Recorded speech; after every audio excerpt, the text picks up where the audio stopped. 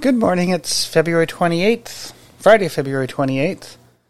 This is going to be a part one of part two, something I've wanted to talk about all week that's going on here in Canada. This is a huge event that I put 100% support behind, yet it's being misled in the media. So let's roll the intro, we'll get into this.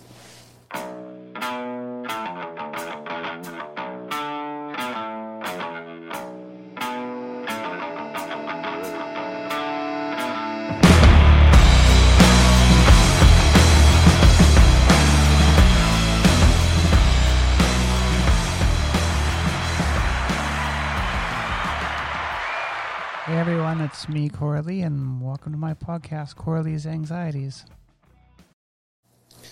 So, I think this is actually a big enough event that it's going to be a much longer podcast than normal on Sunday, not today. This is just part one. Now, for many of you that live abroad, they're maybe seeing this in social media. Even for me, watching on social media, I'm kind of feeling that our press and our media here in Canada is not doing a very good job, and they're vilifying the truckers. So I just want to touch base. I think a lot's going to happen in the next 72 hours. So on Sunday, we're going to do a full podcast, probably more than my normal 20 minutes. I think this is important. I think it's important that people talk about this with a clear head. We've never seen globally anything like what's happening right now in Canada, and something that started here on the West Coast where I live.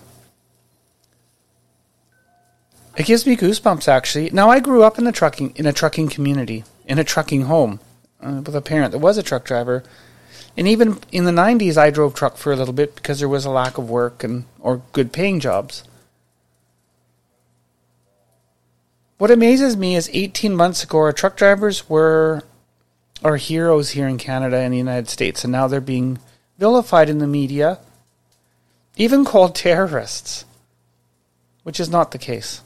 These are hardworking men and women and their supporters traveling across our country, and I think there's something that can be very positive out of this, even though the media is spinning it negatively. And maybe that's part of the reason why I haven't done many podcasts. There's just so much negativity in the world right now. We're not seeing positives, and we're seeing it here in Canada, and it breaks my heart, actually. It's quite sad. We have people that are so far on the left and so far on the right, and I think I blame the media for a lot of that. If cooler heads prevail over the next 72 hours in Ottawa, I think something good can come from this. I think it's an epic event on a global scale. There are so many countries watching what's happening in Canada right now. I hope the police, the military, our government, and our truckers can go in and do this with a level head. And this is how you evoke change in a country. This is how you get your politicians to listen. Maybe this is a minority, but it's a large enough minority that has enough emotion behind it. It's provoked the world's largest truck convoy. And this could probably be the world's largest truck convoy in history. And even going forward, never to be seen again. But when the trucking community, which is the single largest employment in most countries. Now, there's lots of different trucking companies, but it's still the single largest entity as far as empowerment of the workforce. When that community says, hey, hang on a sec, we don't like what you're saying, it affects everybody. Whether you agree or disagree, you are going to be impacted by this convoy. A lot of these trucks have spent the week driving to Ottawa from the West Coast. That's a week they're not hauling freight. That's a week they're not earning an income because they believe so passionately in this. And this is a peaceful thing. They're just saying, hey, we've had enough of these mandates. Let us do our job. Get on with life.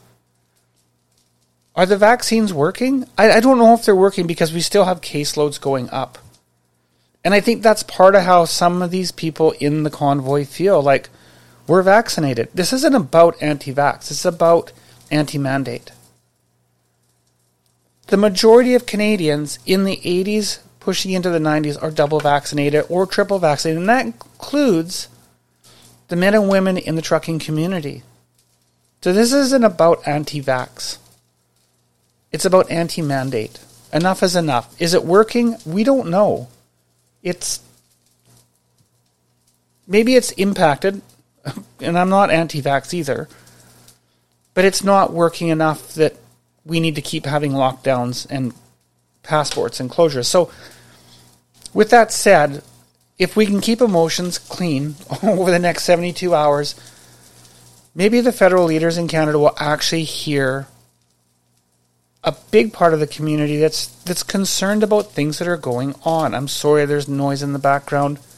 I think it's my hot dogs that are cooking. That this can be something to bring unity to a country in such diversity in a time that I don't know if the world's really seen anything, like this pandemic. We've seen some horrible pandemics. The Black Plague, the Spanish flu. But this is at a scale because our population is so much bigger and we're so more able to be globally connected from planes to trains to buses. And yes, we're probably going to see more pandemics. But governments globally need to see, if your people start to get tired of this, they've done their part. We're going to see more things exactly like what we're seeing going on in Ottawa. So my heart goes out to the truckers, their supporters. This is just kind of a quick part one. I am going to really touch base on this on Sunday because I do have a lot of emotion from this. Being part of the trucking community as a child, even driving in the trucking community as a profession in the 90s. And I just think this is about freedom of choice and living in a free society. So please look forward to the Sunday podcast. I don't know what time it's going to air at. I don't know what time I'm going to start. There's going to be lots of media to watch. Hopefully the coverage from our national media is better. We get a better representation of how the trucking community feels, how the organizers feel about this, and we can have a quick podcast discussion about it and my personal view. Anyways, enjoy your day. Be safe. Peace, love. Namaste.